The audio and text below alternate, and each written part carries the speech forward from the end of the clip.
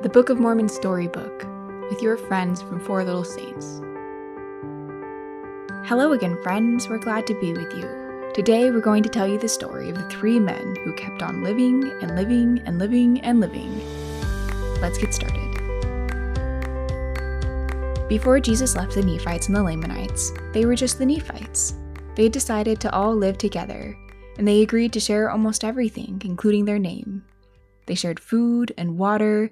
They shared money and toys, they shared homes and cities, they even shared toothpaste, but they did not share toothbrushes because that would be gross. And all this sharing was wonderful because no one went hungry, no one had bad breath, no one felt alone, no one was better than anyone else except Jesus. He was better.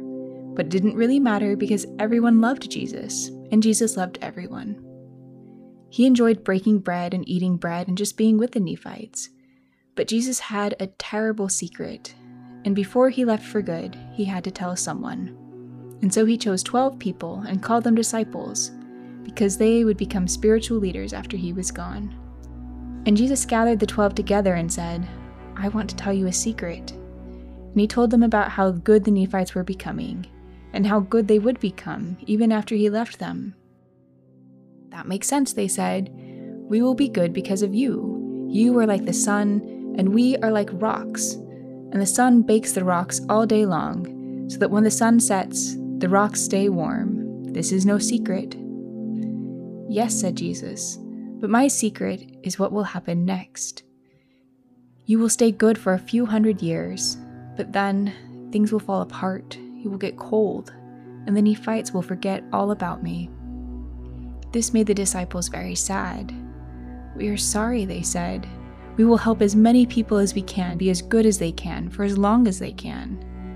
"I want to help you too," said Jesus. "So what can I do for you?" The 12 disciples thought for a long time, and then 9 of them said, "We do not ever want to see our people forget you, and so we will work our whole lives to teach people about you. And when we are old, please take us away from here. Take us home. Take us to heaven where no one will ever forget you." This made Jesus happy, and he touched each of them with his finger, like a parent about to tuck them into bed. Then he turned to the 3 remaining disciples. "What would you like?" he asked. "We also want to be with you," they said, "but we cannot bear to leave the world after what you have told us. And so we would like to stay here. We know that what you have told us is true, and we do not mean to be disrespectful, but we have to try and stop it. We will fight for Zion, even if we are bound to fail.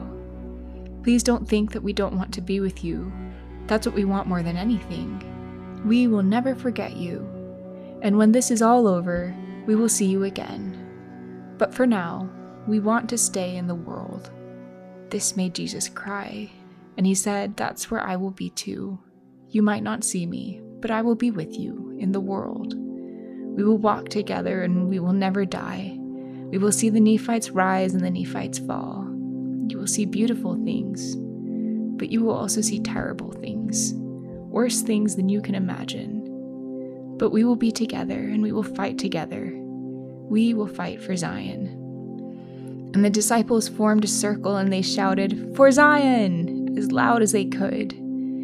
And Jesus disappeared into the sky, and there was nothing to do but to return to their homes and to their people and to their lives.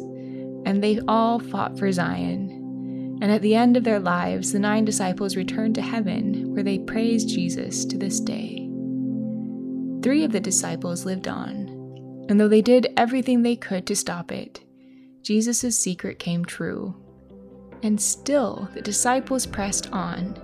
They taught about Jesus for as long as anyone would listen. But eventually, people did not listen, and so the disciples taught without talking at all. Instead of finding words, they found needs. They found people who were naked and brought them clothes. They found people who were hungry and gave them food. They found people who were sad and sang them songs. They continued to go from person to person, trying to help, to bless, to heal. But eventually, even that stopped working. When the disciples arrived, people kicked at them and spat on them and called them names.